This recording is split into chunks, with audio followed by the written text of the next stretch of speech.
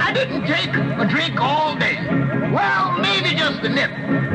But what I saw and heard would make any brave man flip. 6 little people gathered round. This is what I heard. Come on, you cats. The race is linked. It must be on. I think the mate must find some checks. I hear no yuck. I spies report. I sure can step. I hear it's called the Ant-Man's Rock. Let's go. There are 6 checks out our stall. It has no neck. I love it all. The day okay. I will a cat. We'll shake our shows. I don't time flat. Let's not get low. A crazy rock. Let's rock. My eyes are popping from their sockets. Of course I heard about moon rockets, but 6 head cats from outer space, rocking and rolling all over the place. 6 little men on a spree was something I never expected to see. As if by magic, the music stopped. Into the ship, the little men hopped. They took off like a silver streak, left me feeling dazed and weak. The chicks took off before my eyes, while I stood there hypnotized. I'm speaking to you from the county jail. Cause no one in town believes my tale. They say I had too many a sip. I keep insisting, just one nip.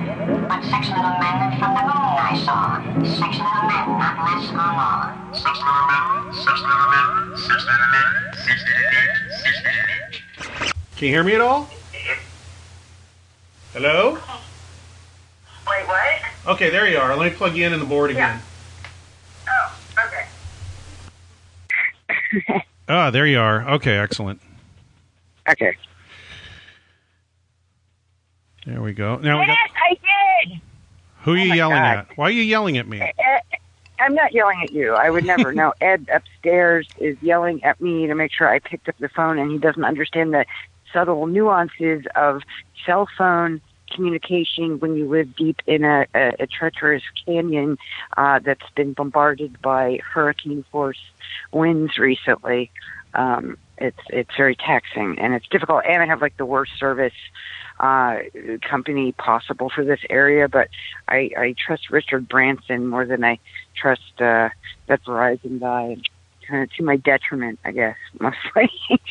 No, it's working now, so that's good.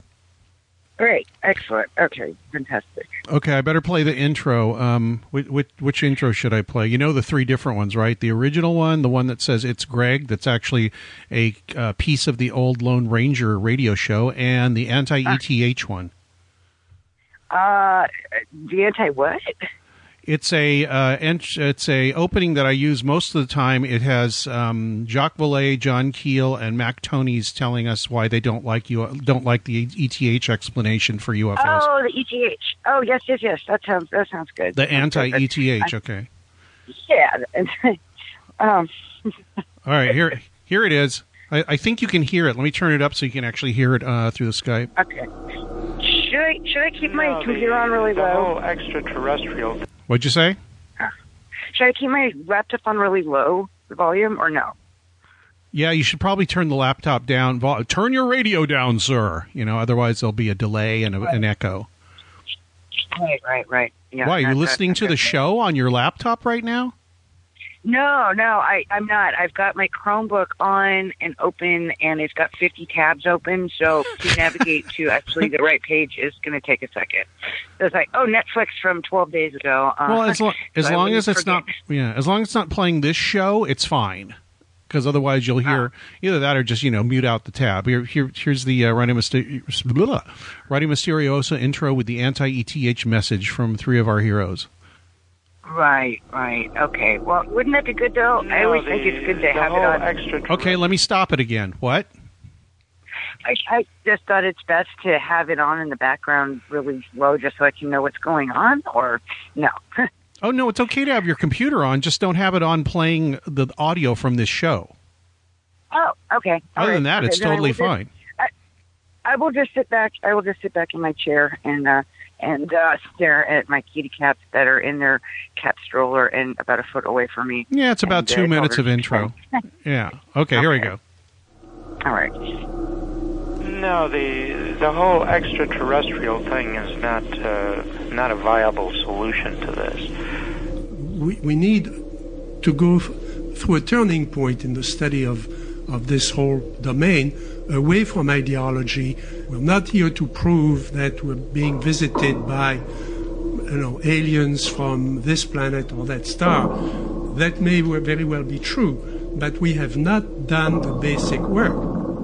I have this hunch that this phenomenon comes from some sort of domain of pure information. And the fact that they can interact with us at all suggests that we inhabit a domain that's also pure information. Are we go conditioned here? Yes.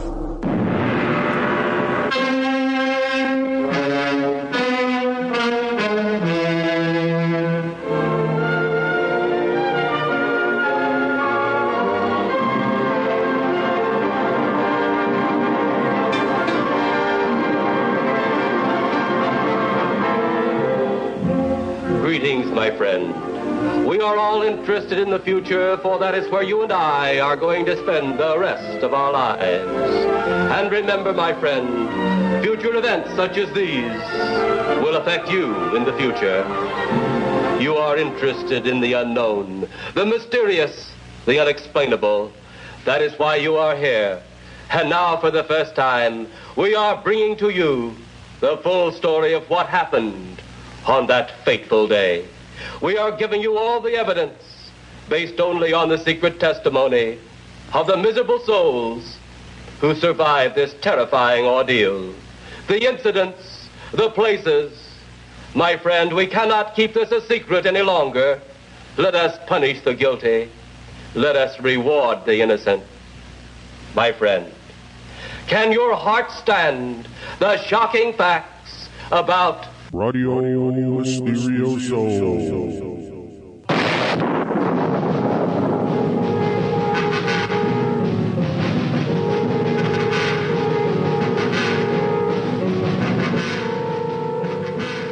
Are you still there, and can you hear me? I am here, and I can hear you, and I hope all is well. It is. I'm just trying to figure out why you're only coming through one channel now. Oh, my God. Yeah. Still there? Blame for that, too. That one channel thing really bothers me. There we go. Well, no, that's not it either. Okay. Very weird. Oh. My control over electronics and somehow even makes it through the airwaves here. That's very funny. I'm one of those people that walks past light posts and the lights go off. And I did read it. There's a whole book about that called Sliders, I think.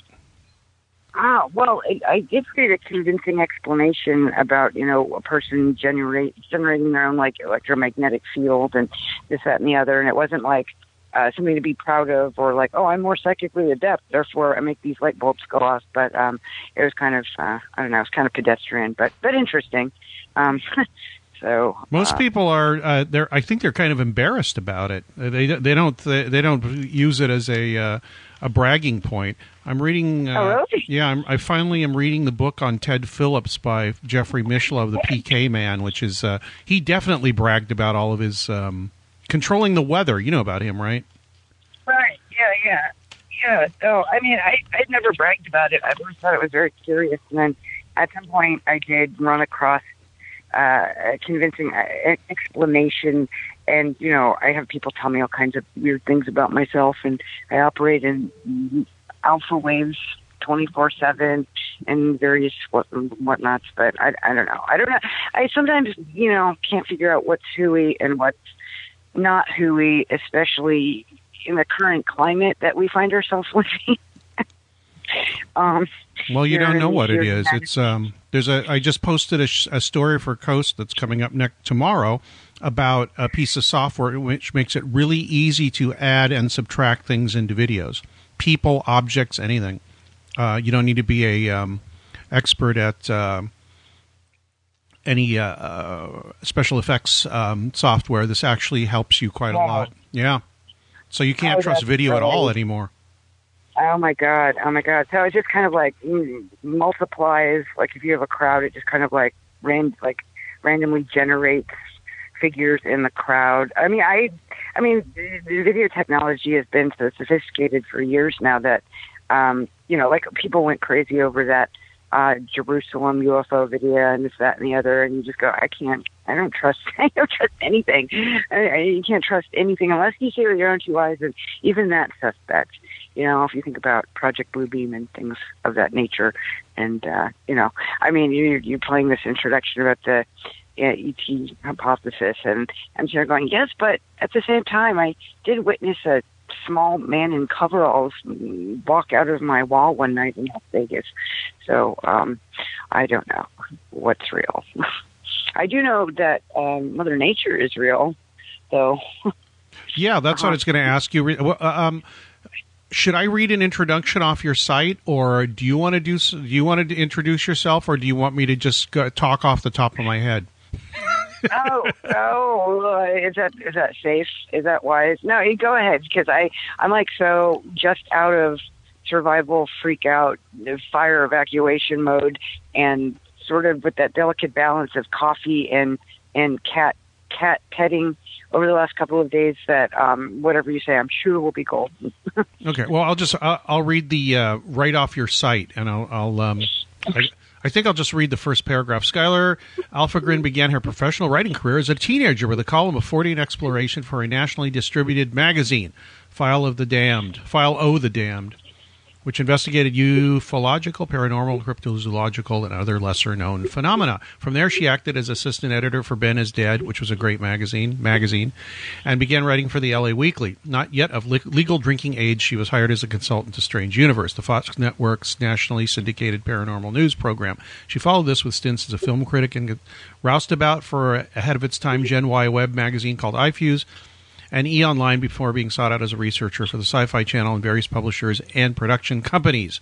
She's labored as a features writer, film critic, music journalist, television personality, mechanical tinkerer, animal wrangler, radio guest, and organizer, lecturer, and chronicler of the curious. Her work has appeared in publications as diverse as The Believer, 40 and Times, and Hustler, where she was known as UFO Girl, as well as many other publications, books, and websites.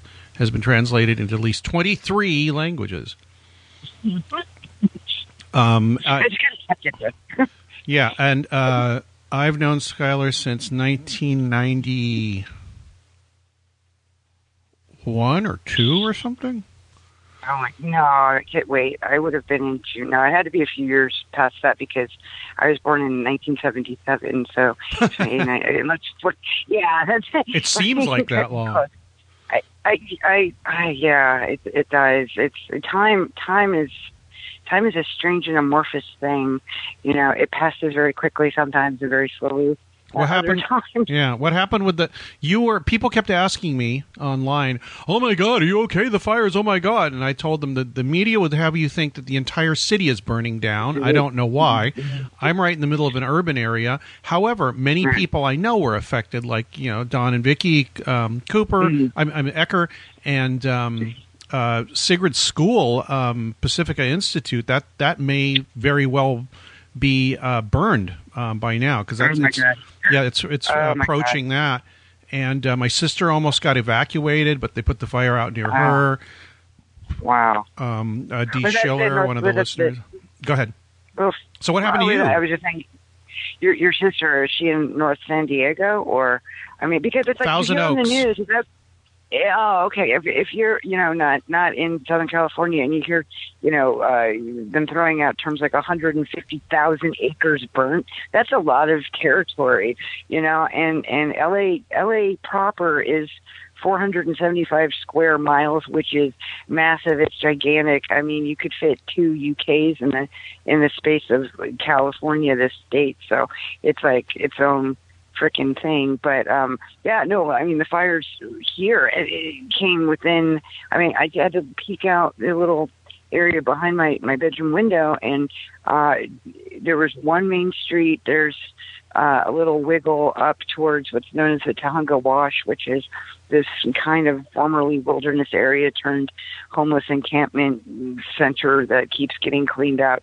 And then there are the foothills right there. I mean, like, my backyard is the base of Mount Lukens, which is the tallest peak in Los Angeles County. I mean, that's miles and miles away, but it's gradual, and it's scary as hell because, you know, 60 degrees in the other direction. Just a couple of months ago, we had what Mayor Garcetti called the largest forest fire, wildfire in Los Angeles history. You know, the biggest, 70,000 acres.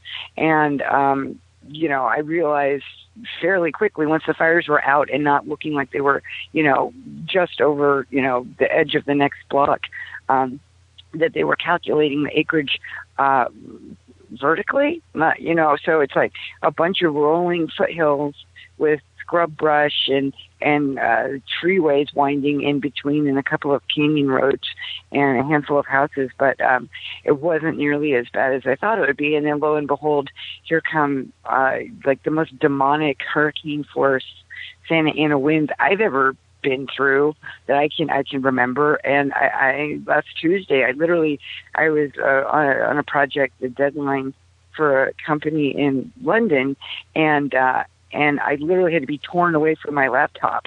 You know, it's like I'm gonna work outside, and if I have headphones on, I'm transcribing right now. I'm not going to be able to notice that my face is being pulled off just by the wind, but it's so crazy. I mean, because earthquakes are one thing. I'm like totally cool with earthquakes because you vaguely know what to expect. You know what's going to happen. You hope that it'll clear out a lot of the riffraff that tends to move to Los Angeles. And but with this, I mean, I've got friends that are good people. They're just like, fuck this crap. It's like the people suck. Everything's expensive, and now half the city's burned up. And it's like, I'm moving back to Oregon. I'm moving back wherever. And it's like, no, please. I don't know. I don't know what to say. It's very, you know, I haven't had the time to look into speculation about possible suspicious activity, but it was brought to my attention that, you know, when we invaded Baghdad, sacked Baghdad in the early 90s, you know, they found documents about setting forest fires in the United States. And you know, it's not that hard. I mean, there's a guy busted in Van Nuys for setting palm trees on fire.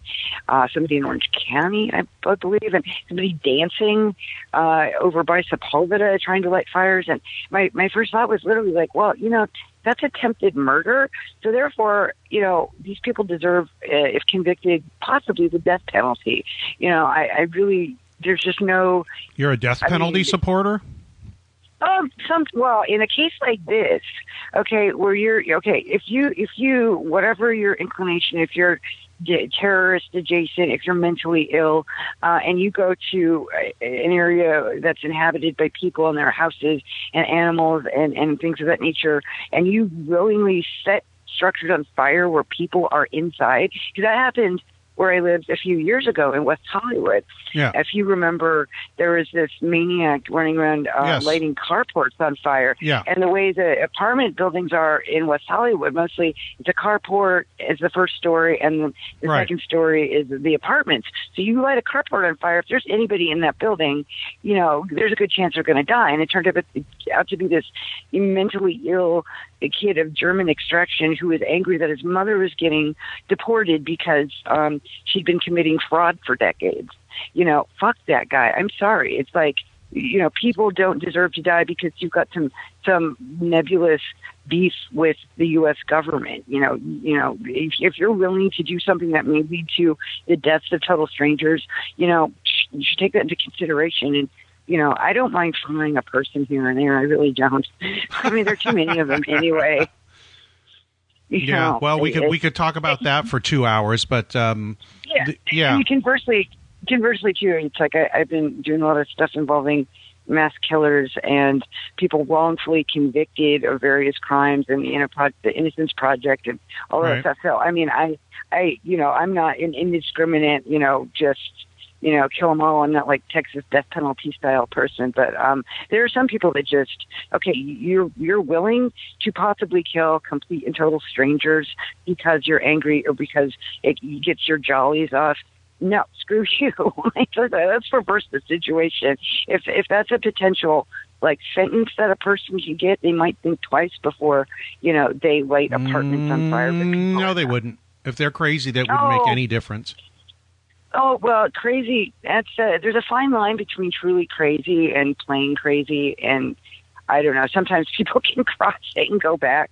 Well, also, I think most people that do things like that most people that do anything wrong don't think they're going to get caught. I mean, that's just their mindset. Otherwise, they wouldn't do it. Well, do you think they calculatingly think it out and go, okay, I've planned this perfect crime and I'm so arrogant, there's no way I'm going to get caught? Or do you think they just like rush headlong into the criminal activity? Or is it I don't know people's mindset. I think there's plenty of room in the jails for people as long as other stupid things are taken off the books, like drug possession and a few other things. Right. Then there'll be plenty of room for these people, and they can do. And they can. And my idea is they can choose. Do you want to die, or do you want to stay in jail the rest of your life? If they say kill me, I say good, fine. And if they don't, they have to do something. They have to clean up. They have to, do some kind of work every day. They can't just sit there. Right. Anyway, that's my crazy right wing idea. No, that's not that right wing. In fact, I mean, there's been a thing called Unicor, which is a coalition of private prison industries that meet every so often, and it's basically prison labor. So you get these stories of like there was a airline, you have to be careful about that. Pardon? You have to be careful about that because people can be exploited very easily. And I don't care if people in prisons get exploited; no big deal. But it's for a lot of things. It's basically I don't know. I guess they get a salary. I have no idea. But the prison labor thing is is a minefield of to me. It's a minefield of possible corruption. Oh my God, are you joking? I mean, because one of its main selling points Unicor has to corporations or companies in the United States is that if you sign in to be part of this, devil's pact, you can claim that each worker that you've got working for us for pennies in the dollar is a job that you have kept in the United States. So you can look at a product that says "Made in USA," and you don't know if that means made for 1/2 of 1 cent for 60 hours a week in sweatshop conditions by somebody that's in jail in Florida for a petty car theft or something like that. Yeah. But I mean, my favorite story about this was when Jeb Bush was governor of Florida. These airline workers went on strike. The people that take reservations over the phone, right? Who get paid like $20 an hour or something like. I mean, it's pretty decent salary for what they were doing. And Jeb Bush was like, no problem. Let's just use these prison laborers that are in this particular class, not thinking as the governor nor any of the people under him that all these criminals were going to have access to people's, driver's license info, credit card info, home information, addresses, all of that stuff. It took them literally like 3 months before it dawned on them going, hey, maybe this is a bad idea. We're saving lots of money. American Airlines is, 4 cents versus $18.45 an hour. But, maybe this is not such a good idea. But that just illustrates the idiocy of certain political dynasty. You had me capitalize Fortean when I changed it, which is fine. And one of my questions is, and most people don't even think about this, what is a Fortean? What the hell is a Fortean? Everybody says, I'm a Fortean, or this is Fortean Times, or whatever. But and I've got certain ideas about it. What's your idea about it? I'm sure we have like a complete agreement on it. You're right. No, well, usually what is a Freudian is someone who has to explain very quickly that they're not a Freudian, because 9 times out of 10, that's always been the response that I get. But yeah, I've heard that one. You could just, oh God, it's not Freud. I prefer Jung. Thank you. Freud was a pervert cokehead who didn't understand women. But what is a Freudian? What is a Fortean? I mean, it's one of those things where it's like you could be a member and not even realize it. I think maybe the name Charles Fort or the term Fortean has just increased in, if not popularity, then at least recognition in the last number of years, because a lot of people just throw it around the way I used to throw it around, which is to say, hey, I'm somebody who's keenly interested in a bunch of different, most likely interconnected phenomena, natural and unnatural. But basically it's somebody that, I mean, the best way to characterize somebody who thinks like a Fortean is somebody who keeps their mind open, but not so open that their brains fall out. Yeah, my definition would be a non-believer. Right. Yeah. Well, you're not dogmatic about anything. Yeah. You know, you do not have the answers. I mean, it's a very agnostic. Right. I mean, that's a great word. That's a great, agnostic. That's a great analogy. Or I'm sorry, synonym. Agnostic. Yeah. Yeah. You know, I myself am not agnostic. I think we humans are really arrogant and have absolutely no clue about anything, and in not just the realm of psychic, ufological, paranormal phenomena, but pretty much everything. We have no fucking answers. Obviously, it's like, oh my God. I mean, I don't know. I mean, I could point my compass in any direction and just say, we're wrong here, we're wrong here, we're wrong here, or certain factions of us as a species are wrong and they are screwing it up for everybody else. And it's just, it keeps reaching this breaking point. And I go, I can't get any worse. It can't get any stupider. It can't get, Jerusalem is now the capital. Really? Okay, so you're screwing it up for the Palestinians, you dumb, big, fat, fucking Cheeto-faced mother who's probably going to go to prison. I hope if there's any justice, but we might not even know, because very soon we might not even have the ability to read the news we want to read on the internet, et cetera, et cetera, et cetera. And it's just, I've had a lot of friends, and I could go on about what defines a Fortean sense of humor. Very much needs a sense of humor. You have to have a sense of humor as, I think, a coping mechanism to deal with the absurdity that you're bombarded with on a daily basis. And it wasn't any different in Charles Fort's time, who died in 1932, most likely of leukemia, who burnt the manuscripts of his first number of books, and only because followers of his sort of not like anti-ideology were so enamored by his writing and his philosophy that they forced their own publishers to publish his books. That was Tiffany Thayer. Yeah. But it's he's like the ultimate. I don't know if anti-hero is the right term. I mean, it seems like he suffered from depression. He suffered from a lot of things. He obviously had a bouquet of mental quirks. If you look into the shorthand that he used, that he invented to take notes from the decades of journals and newspapers and scientific magazines that he read around the world. But the integration of material, I mean, he coined so many terms that are still used: teleportation, fireball. It's the thing that led up to what later became called flying saucers, UFOs, UAPs, whatever the hell you want to call them. I mean, and I hate to admit this, but I will, because I'm kind of delirious. He is really hard to read. That's one thing I don't think I've ever heard anybody say, because I actually never heard anybody discuss. Well, Jim Stannemeyer wrote a biography of Charles Fort, so he talked about Fort a little bit, but he's really, really hard to read. He kind of invented his own sort of proto-beatnik stream of consciousness style of writing that is really hard to read. It's really hard to read. I will admit it. I had to force myself here and there in my life to like sit down and, okay, today you're going to read 20 pages, like the AA Big Book or the Bible, kind of like it's an assignment you have to undergo, because, well, you have to lower yourself in slowly, like a bathtub and a hot bath. And the other thing is you have to kind of, it's like reading, it's like reading Clockwork Orange, like reading Anthony Burgess's Clockwork Orange, or maybe Ulysses or something like that. You have to kind of get used to the language, and then once you're on that wavelength, it's a little bit easier. Mm-hmm. But yeah, Fort does that. And the other thing I notice about Fort is while I'm reading him, and this is kind of like James Joyce too, I start laughing and I don't even know why. The humor is amazing. Yeah. Oh, yeah. No, absolutely. Well, it's just his observations. The words he chooses are so densely packed with meaning that his writing style is almost separate from the phenomena that he writes about. Right. That's the thing that's amazing. I don't know. It's its own Freudian phenomenon. Could do that.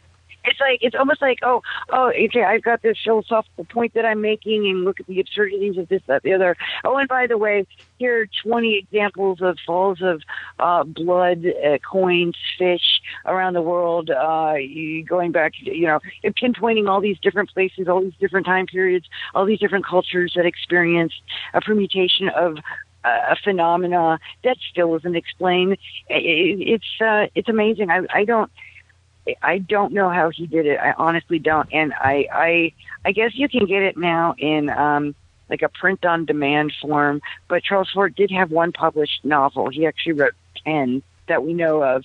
But he only had one published, and it's called The Outcast Manufacturers.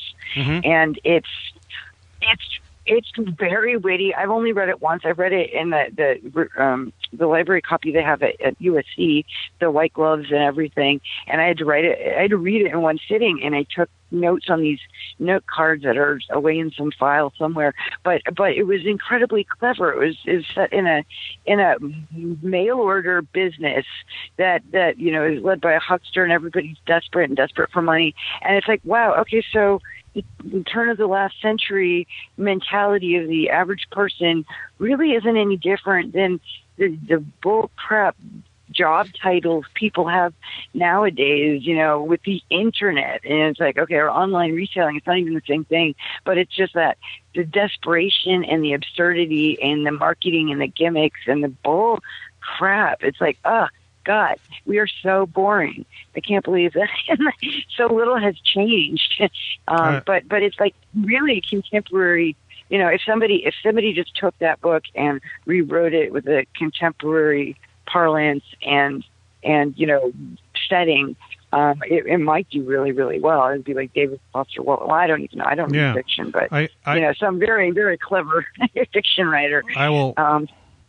I've got my copy of not Low. What do I have? Yes, Low from 1931. I've got a first printing of Low, and I will read. Oh. Let me read like 2 paragraphs just to tell you what Skylar's talking about. Chapter 2: Frogs and fishes and worms, and these are the materials of our expression upon all things. Hops and flops and squirms, and these are the motions. But we have been considering more than matter and motion to start with. We have been considering attempts by scientists to explain them. By explanation, I mean organization. There is more than matter and motion in our existence. There is an organization of matter and motion. Nobody takes a little clot that is central in a disease germ as absolute truth, and the latest scientific discovery is only something for ideas to systematize around. But there is this systematization or organization, and we shall have to consider it. I love that like couplet to start the chapter. Worms and squirms and he had an amazing power over language too. I mean, just beautiful. Yeah, I was given this little necklace. It's little fairies and a little glass vial with a stopper, and it has this like blue sand, and I guess it belonged to someone that was close to someone, and I'm very grateful. But all I could think was, I'm going to dump that sand out, and I'm going to get to Albany, and fill it with Charles Fort grave dirt. And in the interim, my best next option is the grave of Maria Rasputin, because I've been looking at her autobiography, which is really what an amazing lady. Oh my God. I'm a fan of Rasputin, and apparently people have trouble with this conception of somebody that the press got got halfway wrong. And he was really difficult to kill and all that stuff. But he was also a very well-known animal communicator during his time with the Tsar's family, and even before that, when he was just wandering kind of crazy as a quote-unquote monk. But So I have this little animal rescue concern that hopefully will someday turn into something that helps more than it does now. But it's called Rasputin Rescues. Not Rasputin's, apostrophe S, but Rasputin, just the concept of this guy that can live through anything and bullets and being, strangled and poisoned. It's kind of like, I wish that was the case for every pit bull in this damn country of ours. That is so wrong and so backward. So and that's my little aside. But Maria Rasputin, his daughter, the only who joined the circus, not in Moscow as it turned out, but in London as a lion tamer. She defected to Los Angeles in the late 60s and then died in Los Angeles in 1977, unfortunately, a few months after my birthday. But that's okay. Yeah. You ever wonder, like, there was a time when I thought I was... not Alexander Pope, Ray Palmer. There was this period of time at some point in my past where I was like, well, he was kind of a midget and he had a back deformity and you just make these wild leaps and then you think about it later and you're like, wow, you really go to great lengths to amuse yourself, don't you? So yeah. Furthering the Fordian thing, I don't know why. I did a stream of consciousness list of questions.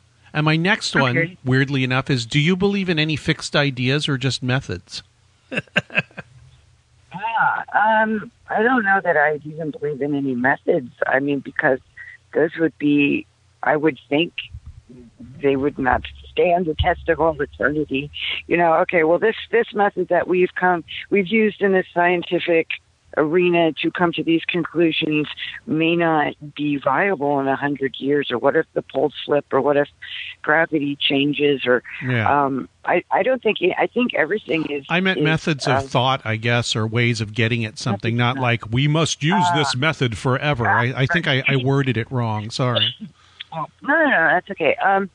I think humor is important. I really pretty much above all else, because some days I think, I could be, am I dying? Is it leukemia? Is it ulcers? Is it a brain tumor that's forming I'm not aware of? What is slowly killing me? Because I spend so much time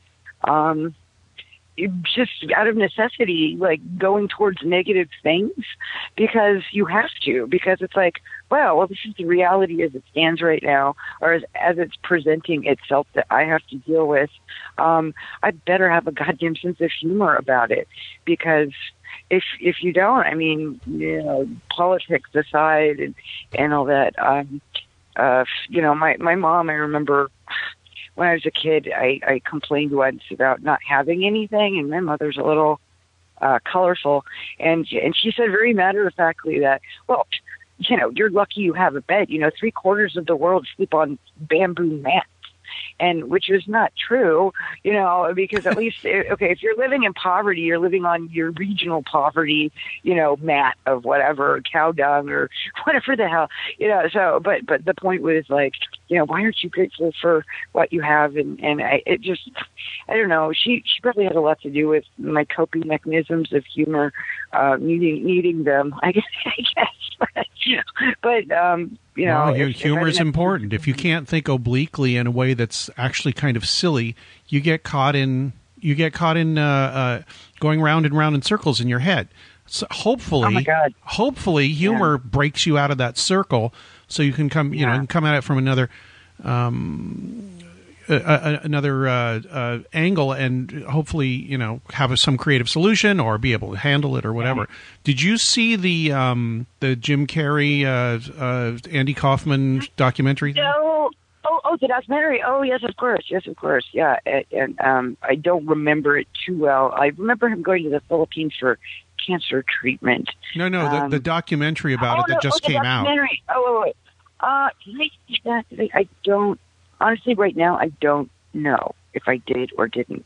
It's the one about Jim Carrey being. It's an interview with Jim Carrey with his big his big Jesus beard, talking about what it was like to work on the film, what happened to him during the film, other people that were working with him, and what they thought of what was going on, and it's a fascinating film. I mean, he basically says he was possessed by Andy Kaufman during the during the making of the film. And there's a really weird scene that freaked me out. Well, of many in that movie, but he goes on stage filming a segment as if he's on Saturday Night Live, I think. And Andy Kaufman's real brother and father are standing in the to the side of the set watching. He runs off the stage and goes and hugs them. Right. And they hug him back. I mean, they didn't get freaked out. His brother actually said it's so strange being around Jim doing this. It's like being around Andy. Really, truly, it is. He somehow is acting just like Andy did. Did Jim know that they were who they were, or were they just two random people on set? I think he had met them. But they didn't say anything. I mean, they didn't say anything about, no, he'd never met them before and he just recognized them because he was channeling Andy. So, no, I would think that he met him before. There's scenes of him talking to Milos Forman, and he said, well, Jim, we have to do this. And he says, Jim isn't here. I don't know what you're talking about. Oh, wow. Well, I mean, I think it's temporary possession is entirely plausible. I mean, it's like, believe whatever you believe about, okay, you're born, you die, that's it. But if you look at it from a scientific standpoint, I think the human being is made up of at least some amount of energy. And, according to Einstein, once energy is created, it can never be destroyed. It can be dissipated. It can be moved. It can do a whole bunch of things. But matter, not energy. So, who's to say that, the little whatever essence of Andy Kaufman didn't end up inhabiting Jim Carrey, who I guess is getting a lot of guff today because he's thinking outside the box or whatever. I heard about it from my landlord friend. And, as I said to a friend of mine, he's gotten off the give a shit carousel. Oh, which sounds great. Kudos to him. I just wish people wouldn't be unnecessarily cruel or mean or possessive of people they think because, okay, this person's in the spotlight or has been there, so I'm going to get on my soapbox and just be a jerk for no reason because he may be talking about concepts that are too heady for me to understand or grasp. But then you look at the nature of his comedy and you go, well, it's like, I only saw most of Jim Carrey's movies by proxy because somebody else wanted to watch them. I go, okay, well, I put this in the memory bank you file it away for whatever, but, that physical comedy. I don't know if he's a comedy genius or anything. A physical comedy, yes. They asked him at one point, why did you do the comedy you did? And he said, at one point, I was doing my act or doing this stuff, and for some reason I got this flash that people want to be able to forget what the hell's going on for a little while, and it's my job to help them do that, to forget whatever's bothering them. His job was to entertain them, and so he said that became my all-consuming passion at a certain point. I think when he started, before he even started doing stand-up, or while he was doing stand-up, he realized everybody's standing here, everybody's sitting here in this club, staring at me, and they want to be able to be possessed by this thing that I'm doing. So that's what drove his humor. So then it could be said that Jim Carrey is actually a great humanitarian and providing a valuable service to the human race. If you look at it that way, as opposed to going after whatever it is, comics usually go after whatever that is. But I would think that would drive a lot of people that become entertainers, or I would hope so, because that's kind of pretty idealistic, But I don't know. I mean, this is what he said. I don't know what he's actually thinking, but that it just seemed to me, it was just interesting to see inside his head, and that the fact that his humor was based on escape, while other people's humor is based on something that I like, something that points out to you how ridiculous everything is, like a George Carlin or a Bill Hicks or a Lenny Bruce or something like that. But there's all kinds of different humor, and you shouldn't, I don't know which kind to look down upon. I do not like prop-based humor. It really bothers me, but. Are there any people that do that? I mean, Carrot Top Gallagher, and I have no idea. I was happy to hear that Maria Bamford is on the second season of some television program because I didn't watch television as a kid, and until but I realized, cultural touchstones and people operate in this sort of communication by shorthand of pop cultural references. It's a thing that's been going on for a long time, and I find it really abhorrent. But it's like, oh well, if you've never seen this or never seen. I had to take somebody to see Louis C.K. for their birthday, and I was so incensed by the end of it and the coarseness of his humor that I left to have a cigarette. And this is like at the Forum, and when was this? Texting, oh God, was it July? Not last year. Recently, the last couple years. It was a birthday present. And but I ended up writing this huge rant on Tim Minchin's website about being so annoyed to having to sit through Louis C.K. routine. And Tim Minchin's a comic genius. He's Australian, but he lives here. And a Tony Award-winning musical writer, blah blah blah, whatever. But he's fantastic. I've heard of him. But, I also really like CK. I've liked him from the beginning, and I'm sorry you found him annoying. But I was thinking, is that with hindsight, or were you annoyed at the time? I guess you were annoyed at the time.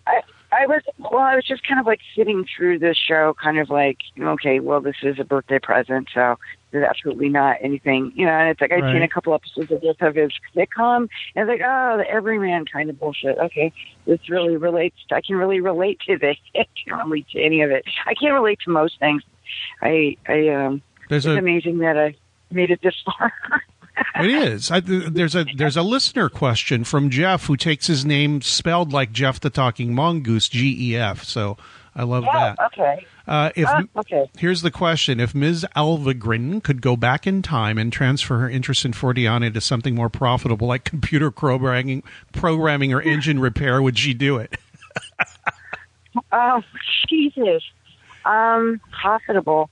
Well, if by profitable you mean even subsistence level living, yeah, possibly. If only if I could not lose the focus on my studies and research into whatever you want to call it, the nature of reality and what's really going on. But I mean, my own grandfather, who died before I was born, and sounds like an absolutely fascinating guy. He was a self-taught architect who, decades before anybody had the concept, or maybe a few people did, he had the idea of drawing power from the sun. And, I may have mentioned this to you before, but it's really amazing. He had his own little company in his garage, and he was taken to court by his employers for making this panel, but they didn't want the concept of the panel, of solar panel. They wanted the design of the screen that it sat on, right? And so, but he, he didn't, I don't know, profitable. I mean, like, what's profitable? Like, I mean, I'd like to be comfortable. I'm very rarely comfortable. If I could, I think he does mean comfortable, and being able to survive and not have to scrape for everything like you do when you're usually when you're a working writer. Yeah. It would be nice not to have to do that. But if I could take any of the things I've learned and synthesize them into something useful, it would hopefully be for the benefit of the planet. I'm not even going to say humanity. I don't really have too much faith in quote unquote humanity, but the benefit of this living ball that we're on. If I could do something to stave or slow the rush towards doom that this species seems to be hell-bent on, I would be very, very happy to do that. The perpetual motion machine, or, cold fusion, or any of those things. I'd love to get my hands on something like that, for sure. Yeah, exactly. I mean, it's everybody does their little bit in whatever and if they've got their their priority, like if they have their compassion bones straight, whatever you do kind of flows from that, and it's people can pick up on that. There's not a lot of people I know that even. Well, actually, all my friends have the compassion bone in place.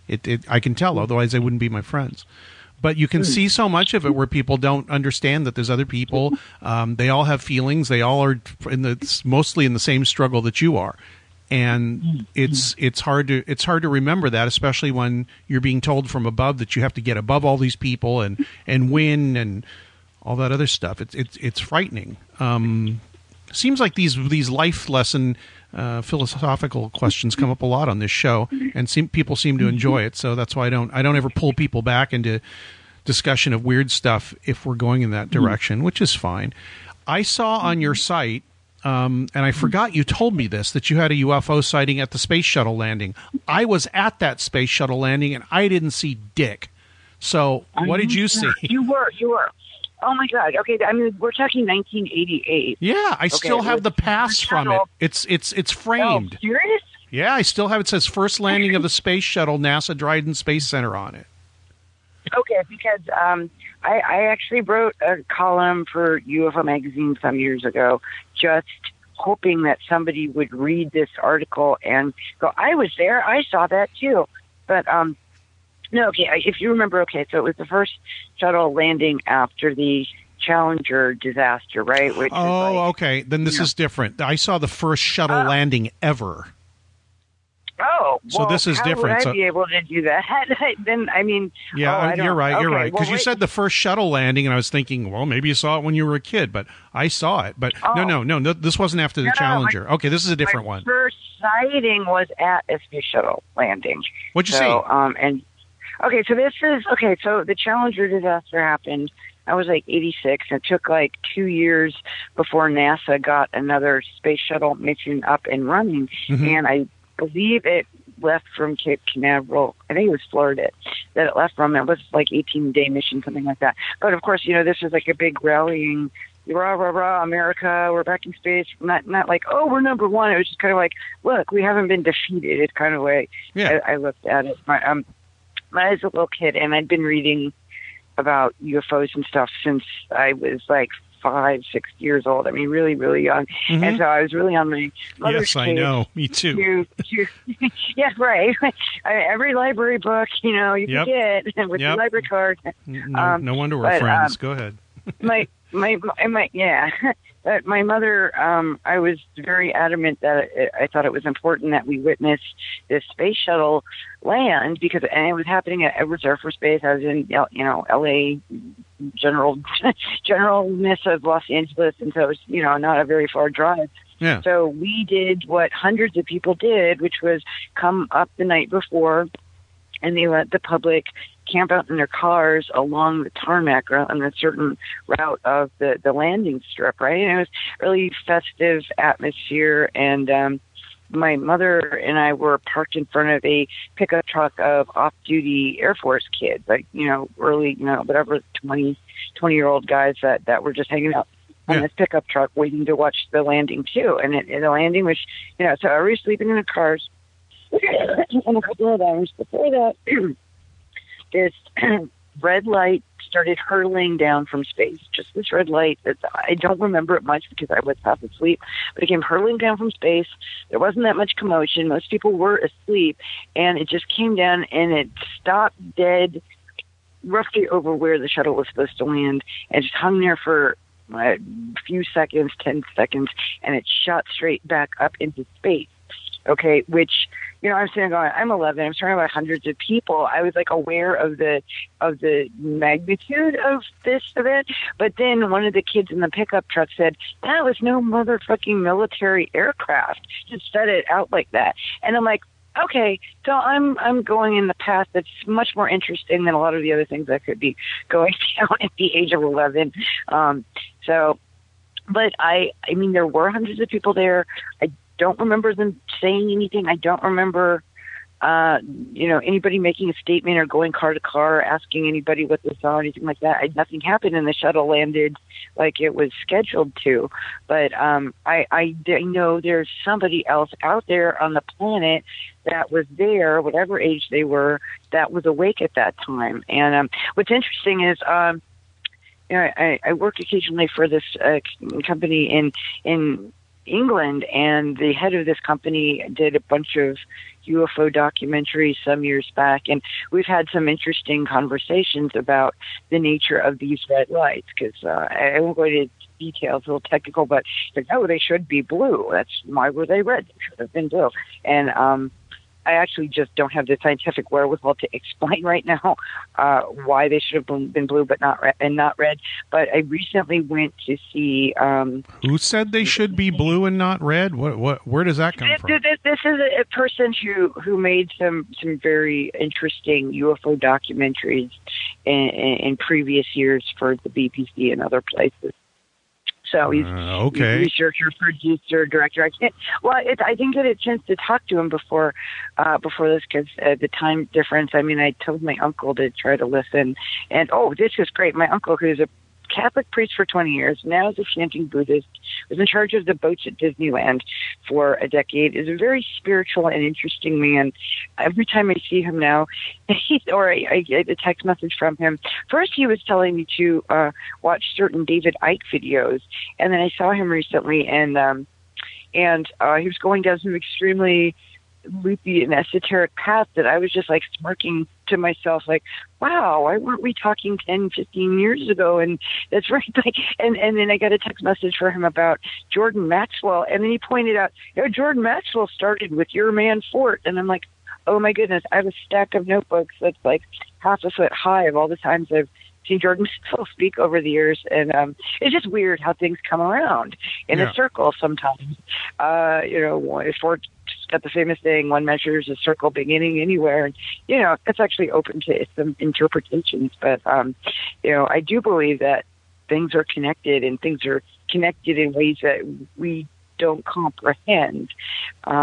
We just don't comprehend. Maybe we will someday. Yeah, I don't know. Somebody brought up, I can't remember, it was online recently on Facebook, I think on the Rey Mysterioso page. But they were talking about, that was it. I found an article that was and I don't know how accurate it is, but the upshot of the article was there was supposedly some research that was done that emotions could affect the movement of atoms in some way in experiments and where they should be random. And the first thing I thought of was when I interviewed Dean Radin in 1995 or 6, he said that when they're doing experiments, and this is for remote viewers too, that if something had an emotional or personal connection to you, it's a lot easier to get a good result out of it. And I said, why is that? And he said, well, maybe because emotion and meaning is a dimension, which has always stuck with me since then. Wait, emotion and meaning is what? Is a dimension, just like height, width, time, all that other stuff. Meaning is a dimension, he said, which I thought was amazing, and it makes a lot of sense. Why do people see dead relatives or whatever it is? Because they have or know when they're dying or when they're in trouble, whatever. They have an emotional connection to them. Or why were the remote viewers told when they first did their experiments not coordinate, but I believe it was. I can't remember the method. But what they did at first is they have them do the viewing, and then they would take them to the spot where they where they were supposed to be queuing in on, and the point was that they would transcend the time because the meaning would be there of them knowing in the future somehow, because the time wouldn't be around any, that the meaning was not subject to the time flow. It was, you see this thing, it's shown to you, and somehow that connection, that personal connection, that would help them in their viewing. So that was a more concrete version of meaning being a dimension. Right. Oh, that's very interesting. That's definitely something to consider. I've been listening on YouTube now to lectures about information theory, and my most interesting thing that I'm getting out of it is that, as in quantum physics, about the observer effect, to the point where a really radical observer effect is described, which is that information, atoms and electrons and photons electrons and muons and quarks and all that are not the basis of reality. Information is. And the fact that we interact with the information creates matter in a certain way, in a very crude way of describing it. So that's really fascinating me right now. Oh, yeah. Well, that's bringing to mind not exactly the same thing, but when I first heard about the Japanese scientist Dr. Emoto and his experiment the water guy, crystals, yeah. And like decades ago, it was like, you infuse this inanimate substance with emotion or some kind of convey beauty or convey hatred, and even this supposedly non-living substance will react, in a sensitive manner. I mean, I might have to think about this a little bit more. when things get, when things get weird, I've got this idea right now that a strange thing is a lot more malleable in reality than a not strange thing, if that makes any sense. Like, well, if you see Bigfoot or something in the woods or a ghost or whatever, that is a lot different than seeing a car wreck or your breakfast in front of you or whatever. Because these things are, I think at that point your brain is a lot more involved in whatever that's and not in perception, but in exactly what that thing is in whatever we want to call it. If somebody else, you are truly co-creating that thing as it happens, the stranger it is and the more off schedule it is, if that makes any sense. Right. Well, it's like, it's witness testimony for some horrific crime. It's so suspect because, even at that level, yeah. But you're experiencing something. You see somebody brutally murdered. It happens quickly. It's like your brain copes with it. Is it coping with it? And that makes it not perhaps remember the details correctly. I mean, I'm pretty sure I've not intentionally, but edited myself or certain unpleasant experiences in my life so that I remember them differently. Mm-hmm. Did I do that consciously, or did that just happen? Was my brain trying to do a manual override and make it more livable? I don't know. I mean, well, your mind, I think, forms whatever your memory is into something that is comprehensible to you, not something that makes you feel better or anything like that, but something that makes, even if it's horrible sense, makes sense to you. And so you will remember the thing that makes sense. There's another thing, a theory about memories is that they're not memories of what happened. They're memories of how you coped with whatever it was. Or how you perceive them. Right. Yeah, but perceive them because you could have perceived where the way you perceived it 5 minutes after it happened is could be and probably is quite different than you perceive it 5 minutes later, 10 minutes later, or even more importantly 10 years later. Depending, and especially on who you tell about it, who talks to you about it, what their motivations are, what your motivation is, what happens to you later.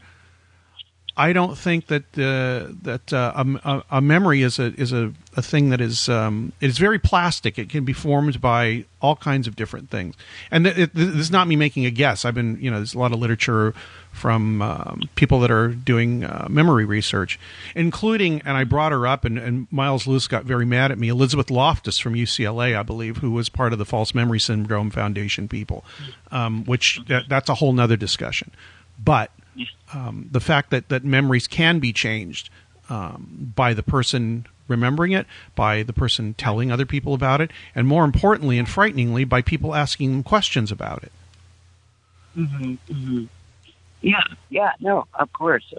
I mean, I wouldn't, if I wanted an accurate telling of a scene or a situation that is fraught with emotion or meaning or importance, I would much rather talk to a machine and get the story from the machine to actually get the truth as opposed to.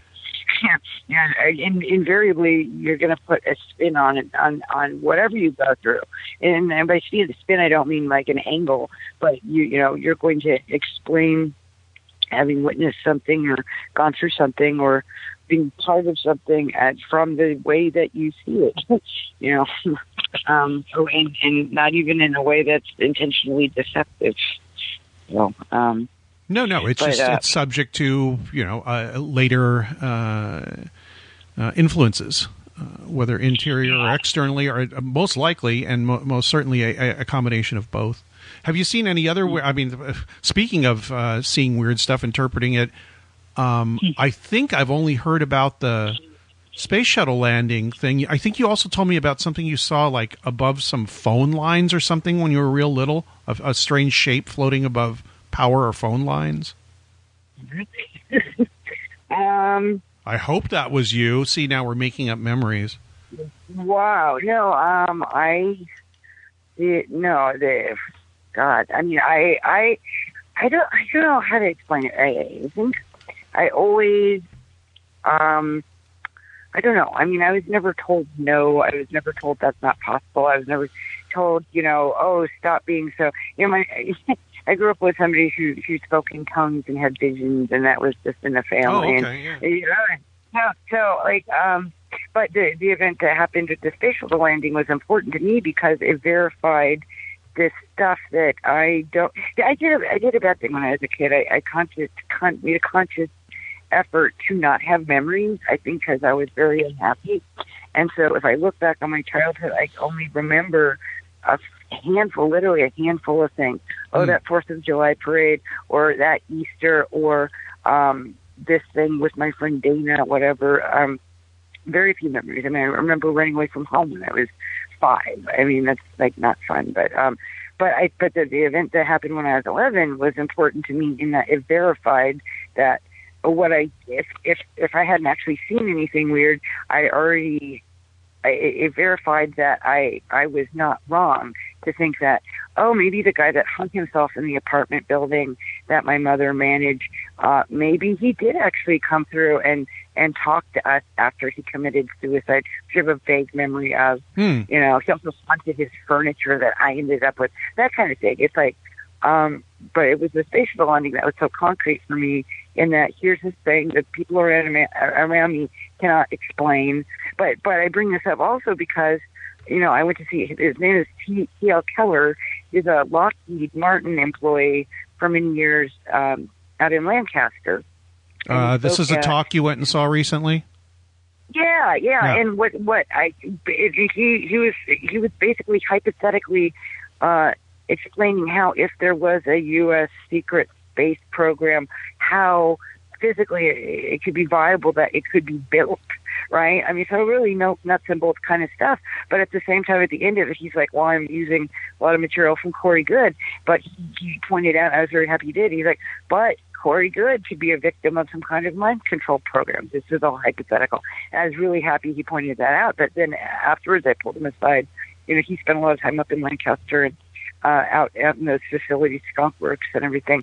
And I explained to him what happened at the space shuttle landing, and my bubble was burst a little bit because, basically what he was trying to say was that whatever it was that I saw and all these people saw could very well have been our own craft.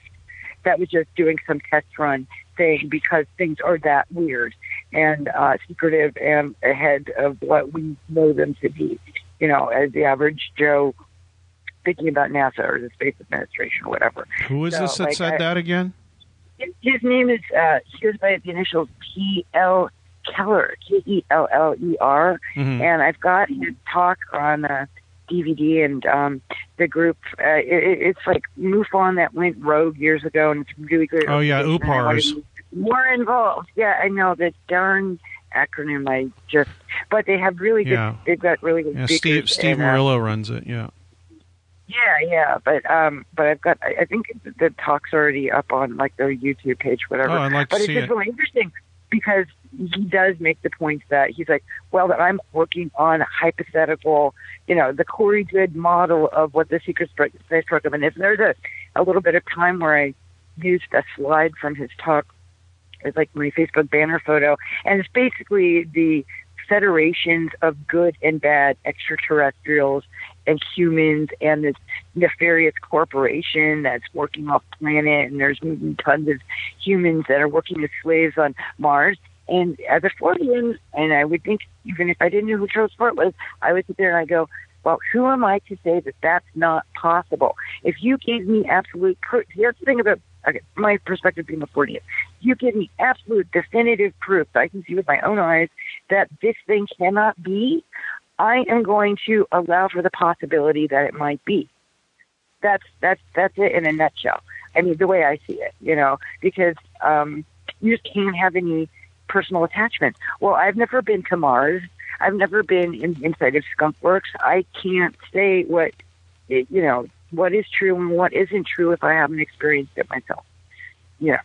So true, but yeah. This model, like, well, if what this man is saying, and this man could be a victim of some kind of propaganda, mind control campaign with the public to blah blah blah, whatever, and I was like, wow, that's really. I'm so happy that he just made these points. I've noticed that recently that in academia, which I used to say, that academia is not going along with the program, and it's a part of the same thing with the media and the power structure and all that. I'm noticing more academics, people that have degrees and all that, especially sociologists and some other people and other scientists, other disciplines, they have an academic detachment where they can still listen and not deny or say somebody's full of crap or whatever. And I think that's wonderful. I mean, that's great that you can say, you can sit with a recipient or somebody you're studying or talking to or whatever, writing about, and you don't pass judgment on their experience. Whether you believe them or not or whatever, some of them get to the point where they don't really care whether they believe them or not. They want to know what that person experienced. And I think that's really valuable. And that's a place where you can sit and not have to say, oh, you're full of crap, or, oh, I totally believe it and here's my money. This academic detachment, it's like, look, I'm really going to listen to you because I really think, unless you're just nasty or you have this desperation for me to believe you or asking me for $100 up front to tell me the secrets of the universe. These people are willing to listen, and I'm willing to listen, and I really like that attitude. Without, like I said, you don't make a decision because then you get more information, and some of it might be valuable. These are very grim times, and I don't know what's going to happen. I mean, I probably would say the same thing at any point in my life, but there's just this sense of dread permeating everything, like kind of like a film on top of yogurt or something. It's just like, okay, well, the yogurt's just sitting there, and there's that film, and you don't really notice the film, but it's there, and it's over everything, it's touching everything, and what the hell's going to happen? I mean, I have no idea. I mean, I told somebody the other day I'm just waiting to be incinerated, but in the meantime, I'm trying to get some other stuff done and keep my friends aware and all that. I cannot change the minds of people who do not agree with me. It ain't going to happen. But as long as I can stay aware and active and, do things I am not a person that goes out and yells at people politically. I do stuff without telling people about it, which is why I don't usually talk about it on the show. Not that I mind that you bring it up, but everybody does the thing that they need to do. And just because this one really annoys me when somebody says, you're not doing so-and-so, so you're part of the problem. It's like, are you in my life? Do you know what I do? Do you know how I interact with people? Do you know I went out and stayed with like 5 Trump supporters for 5 days and talked to them and found out how they thought? You didn't do that. So piss off and leave me alone. So that's there's my rant. I feel very bad in one way.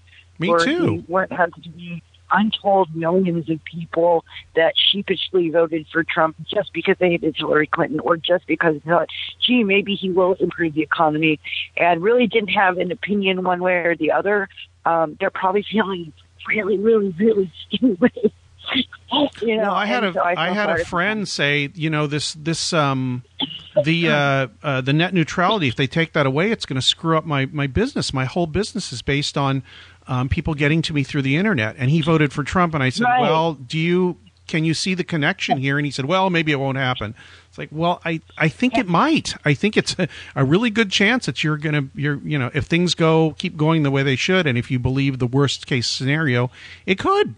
So.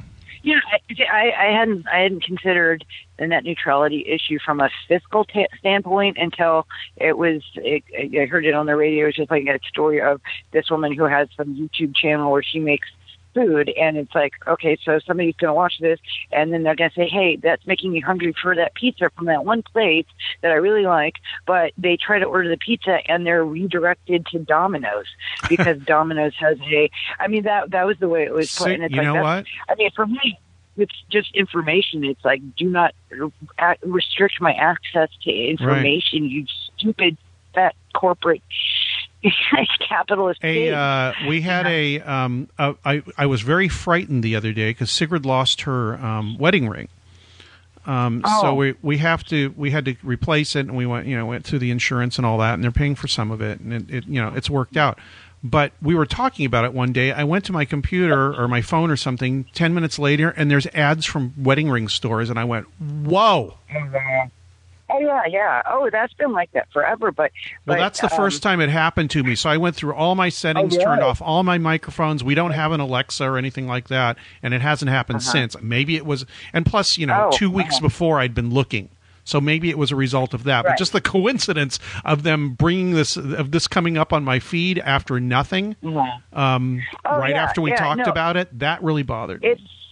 It's really creepy. I mean, I've noticed that for years. It's mildly subtle. It's worse on Facebook. And it's like, if you do something, some part of the internet, then you use some other platform or some other thing, and your search results carry on to that next thing. I usually just laugh because it's like, I don't respond to advertising. I have no money. Even if I did, I wouldn't be trying to buy shit. It's like they're trying to sell me. I don't give it information. I give out fake emails to most places unless I'm paying for something, or it's like, my insurance or something like that.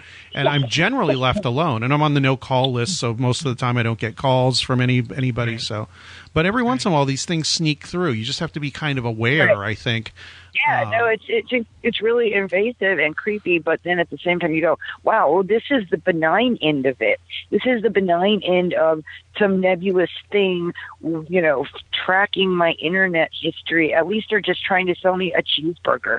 They're not, trying to influence my thinking and thought processes so I vote a certain way 2 years hence.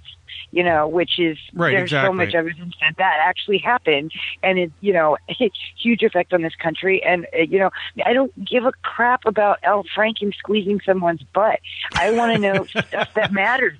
This is killing me, It's like, and the media is still only, owned by 5 corporations, and GE owns, what do they own? ABC owns this, owns that. So it's like everything is biased. All this shit is biased. It's like, in my bio, I started writing for the Weekly before I could legally drink, and the LA Weekly back in the day used to be an important news source. It hasn't been like that for like 15 years because it changed hands and got more and more corporate. But now it was bought by this faceless bunch of fucks from Orange County that turned out to be attached to some kind of conservative think tank.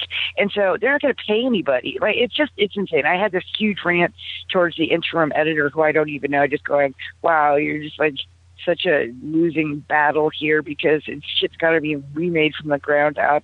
And all the people that I know that used to work for that paper are independent thinkers, are opinionated, are informed, and we're all out of jobs. We're all out of jobs because we can't put on a resume that we're proud of ourselves for writing branded content, which, like, a very successful person at that paper, that's her main thing is, I read branded content. It's like you write advertisements masquerading as editorial content because you're a fucking sellout, you stupid. So, so I can be jealous on one hand that she gets to do some travel writing, but I'm like, at what cost? She has no soul, and I'm not going to. Yeah. Well, that's the old question. People that write for that paper, but it's like, oh my God, the flow, the net neutrality, and the restricting flow of information, which is already screwed up as it is. I mean, it's a nightmare. But I've heard that the FCC has gotten more comments from the public on this subject than anything ever, and it was like 23 million. I mean, yes, I sent in mine. So, but then what the fuck? I mean, is that going to just affect the United States? Fine, move out of the goddamn United States, which is not united. It's not a democracy. It's not it's a fucking sham, and maybe it takes different ways for people to figure that out. And can they organize? Can we organize? Is it too late? I mean, I know so many people that just because, they had the means, they up and left the United States, and they had been planning for that potentiality for quite some time. Yeah. But, I had a friend who said, if George Bush gets reelected, I'm moving to fucking Germany. I'm never coming back. And you're like, yeah. And he did. And he wrote a book on becoming an expatriate, and now he's dead, unfortunately, of some weird bone cancer. But it's like all the most, not all, but, most intelligent people that have worked in writing and writing related fields aren't sellouts. So therefore they're barely making it. It's like I've got two things that, I'm writing because I don't write anymore, because it's like I don't there's no joy of writing for me. It was always a job. It was a job I'm very good at, and I'm very, very, very severely. No writers like writing. Edited. I was amazed to find that out when I first started doing it. Oh, no. The best quote on this that I've ever heard from anybody ever was, you ask them, do you enjoy writing? And I don't even remember who it was that said this. I think they probably stole it. They said, I enjoy having written. It's yeah, like, you know who said that? Perfectly. You know who said that? I don't. Who said that? Joan Didion. Oh, okay. Okay. Who I love as a writer. That's absolutely perfect. That's absolutely the best way to put it. But if you're writing branded content, you don't give a crap. But the person writing the branded content, has a new car, and I'm sitting here going, it's like, so I don't know. I don't know. I personally, been at this weird crossroads for a while. And I don't know. The people that were doing it, they were not well off. They were not, it was all basically just for the love of trying to save these creatures. So. And it's like you cry on a daily basis, about stuff you can't change, and you're gonna run into it anyway, because it's like once you get in to a small degree, you're in every day, and then it just grows and grows and grows. It's like this weird organic cancer that's fluffy and cute, and it's much bigger than that. Fluffy, cute cancer. It's much bigger than that. Yeah, but so I don't know what I'm doing. It's like I if I'm going to get screwed somehow, I'd rather do it in a way that at least I'm learning something. I mean, but I was saying that I am writing a couple of things for a couple of websites that I'm actually getting paid for, because I ran into someone who said, you're one of the best writers in Los Angeles and you're just wasting your time.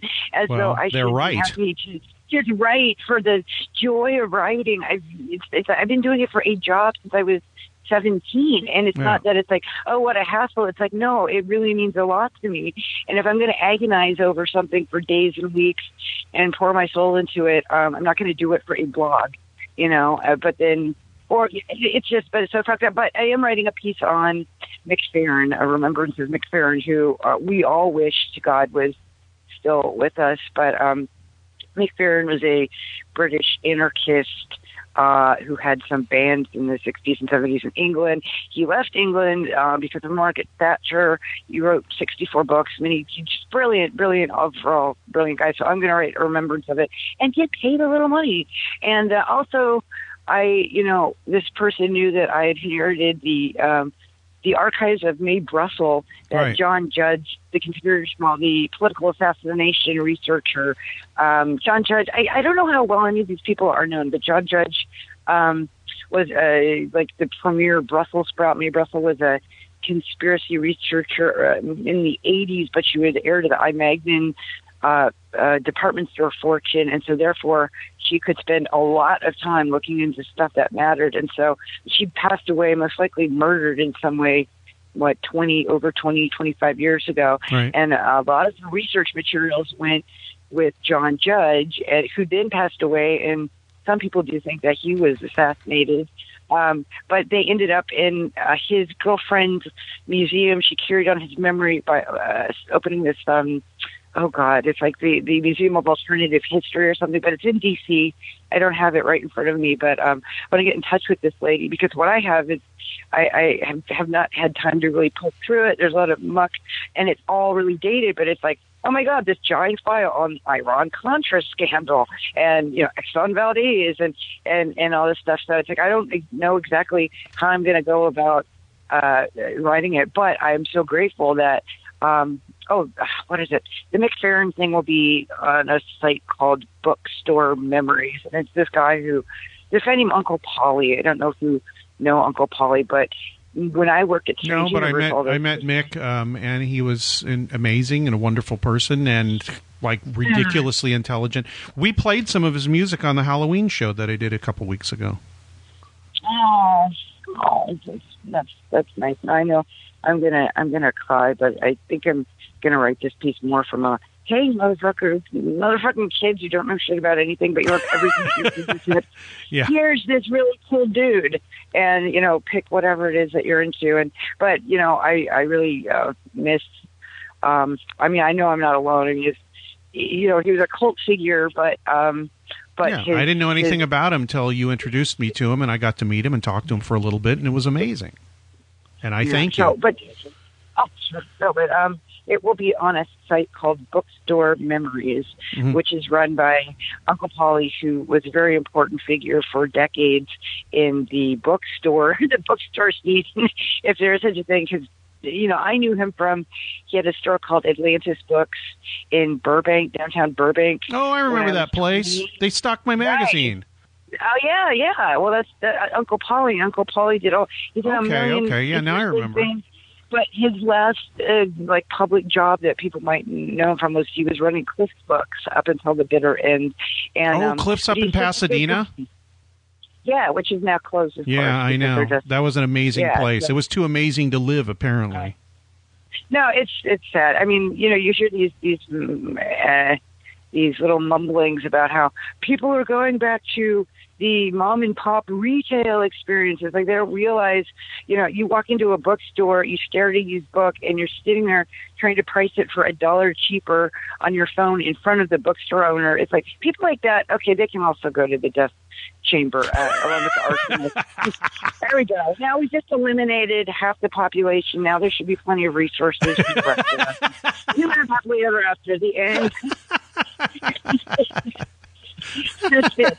But you know what I mean? So like when you go, well, my friends are feeling sentient beings, and I go, all the people I know that I choose to know are that way too. But then you walk into a used bookstore, you see somebody do something like that, and you just go, it's like 9 levels of wrong. And I don't know. Is there hope for the kids today? I don't know. Like, I was saying that when I was a kid though too. So it's like there are for some. I've met many people that are in their 20s and all that are totally cool and with it. And there was a kid, 18. He got Sigrid knew him. He got a scholarship to UC Santa Cruz, and he lived in East LA in a trailer with his mom in a trailer home.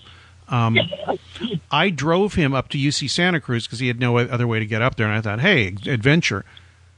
The guy, at first he started telling me about all this history I didn't know about and the Roman Empire, and I was like, what the hell? How does he know all this stuff? The guy's like just turning 18. And then after a while I got tired of that, and I said, would you like to listen to some music? Because let's just see some music. I put on Devo and the Cars and so he started telling me when the song came out, what album it was on, who sang on the track. I was like, whoa, So that gave me a ton of hope. That's. I hope there are more people like that out there. And he's this Hispanic kid from East LA, and he would have had no opportunity, but he applied for a scholarship and got it. So it was just amazing to me to hear this kid talking about this stuff. It was like, where the hell did he pick up this information? Steel Trap Mind. So I think he's going to do great shit with it. I hope I hear of him, being famous someday, or at least being happy and making a difference in people's lives. So whatever.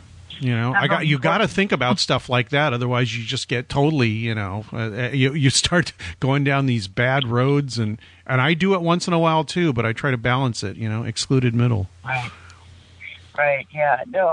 When you're talking about people making a difference in other people's lives, I've been needing to bring up that I may be starting a fundraiser very, very quickly, a very small fundraiser to go to Manhattan and collect the life stories of Timothy Green Beckley, who in my opinion is, he's my favorite person in all of ufology, and he is Tim's great.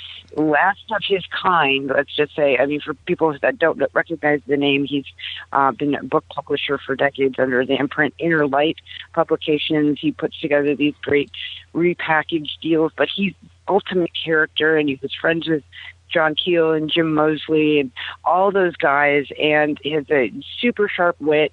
He's had a little health difficulty stuff lately, and I'm like sitting here going, okay, well, do I go back to fostering kittens, or do I attempt to raise the funds just to get my ass so I can to the other side of the country, so I can sit down for a couple weeks with this treasure trove of amazing UFO knowledge and get the information from him before he can't talk to anybody about it anymore, before his mind goes or whatever. That's amazing. We're not going that far.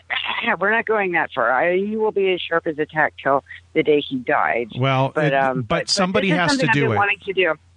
Well, this is something I've been wanting to do for quite some time. Sorry, Tim, if you heard that. I don't think you're going nuts. Sorry, Tim. There's no time like the present. And, it's like I had a lot of people pass away on me last year, two people that were very close to me at various points in my life.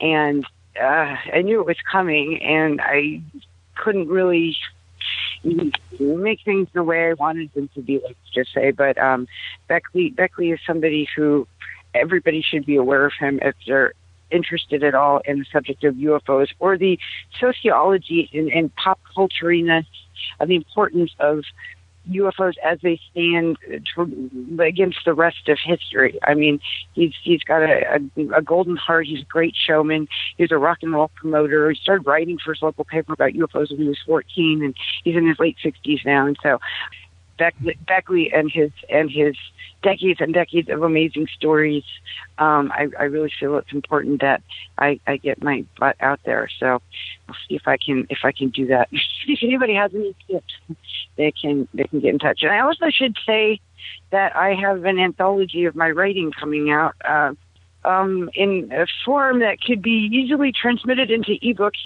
very soon. I've told people, and I've told this to you, at one point you pointed out how shitty my writing was or what was wrong with it, and taught me how to be a lot better writer, because you basically said, you read the first line of something I wrote and said, why do I even want to read more any past here? And you were totally right. And that was people ask me for writing advice. I passed that along, and that came from you. But I never said that your writing was shitty. I would never say something. No, you didn't say it was shitty. I'm sorry. You just said, how can I improve it? And then you said, I'm not going to be nice. And I said, I don't want you to be nice. I want you to tell me how to improve it. And so your first thing was, why do I want to read past this first sentence? And then it, developed into, and I don't know if you told me this or I figured this out from you telling me, but the basic thing about a lot of writing is you have to imagine that whoever's reading it has much better things to do at that time, and you have to keep telling them, no. The better thing to do is to keep reading what I wrote, and that should be the idea in front of your brain the whole time, every sentence that comes out of your mind. But see, the way I look at it is, I won't write something unless I believe it needs to be written, and it's a thing. And I am taking pre-orders still because I've already got so many. And can I say what they could do? Not that they know what's in the book at all. No. Say everything you need to say for people to find out about the book and what it's going to be about, and the title and all that. Okay, well, if judging by this radio show, you like the way things, just imagine it being applied to film, music, culture, paranormal, ufological material going back a couple of decades. I've interviewed some very interesting people. I've written some pretty decent articles. And I would very much like it if you would pre-order my book if you have the ability. And it's $23 plus $4 shipping and handling. And you can either PayPal $27 to get paypal.me/SKYLAIRE, or you can find me on Facebook, or you can send me a message in a bottle, or actually project. So you can either watch her her site, Skylar.com, SKYLAIRE.com, or get in touch with her on Facebook. Yeah, Facebook would be better because my website is like, I had to take down the writing I have because it's going in the book partially, exactly. and also it's weird. It's like this static business card. You know what I mean? It's like, but it has to be there, otherwise you don't. You got to do it. And it will maybe have a page for the book, which is called The Outcast Factory, which is a play on the Outcast manufacturers, because I was like, what is the underlying theme of all these pieces in this book? Well, they don't really fit anywhere else. I mean, they fit together, but they don't fit. So, the ideas of being being outside the margins is something that's stuck with me for a long time. And I have some other projects that are connected, this, that, and the other, but it's like there are only so many hours in it. Outcast. What song do you want to hear at the end here that's going to be the bookend to the end of the show? I always let the guests pick now. Oh, shoot, I should have given that some thought. How about Number One Song in Heaven by Sparks? For some reason, the first thing... I was going to say Black Sabbath, and I forgot the Black Sabbath song that I was thinking of because that was like a little hello to my friend. But I've never played Sparks at the end of the show, so that's good. Actually... Now that I own the BBC, which is a few years old, but it's kind of the idea that it's Joe Schmo ends up with this media conglomerate. He doesn't know what to do with it. It's kind of the idea of having a lot of power and control, and you have no idea what to do with it. Oh my gosh. And I need to breathe. Yes, you do. This is also Sparks, yes. Well, I'll play that, and I will say thank you. And I can talk to you off the air here for a couple of minutes, but then I got to start working. Okay, yes. All right, thanks. Here's Sparks, and thanks, Skylar. Thank you, Greg. All right.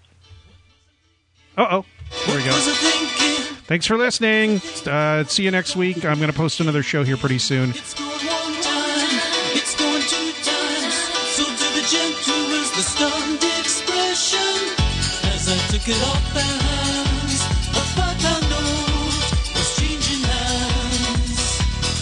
As I took it off their hands, I had plans.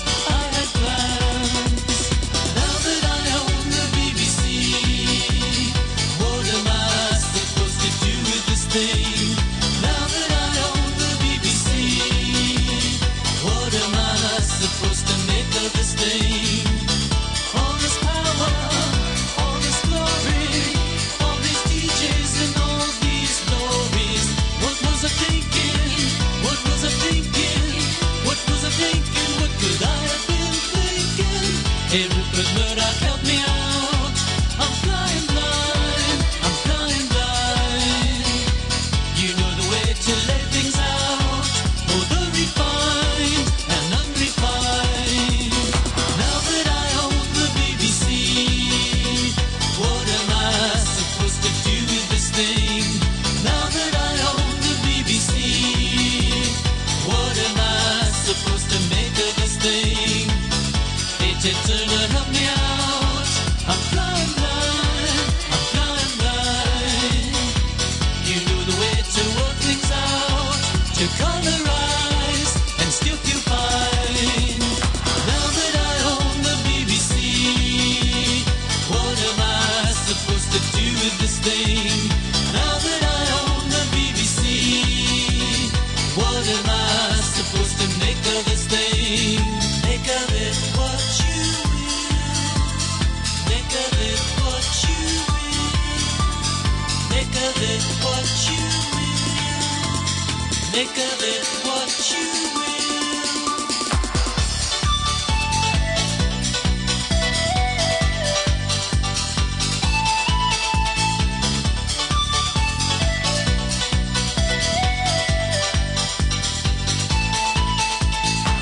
Should we go brighter? Should we go lighter? Should we go wider? Go left or righter? What was I thinking? What was I thinking? I wasn't drinking. What could I have been thinking?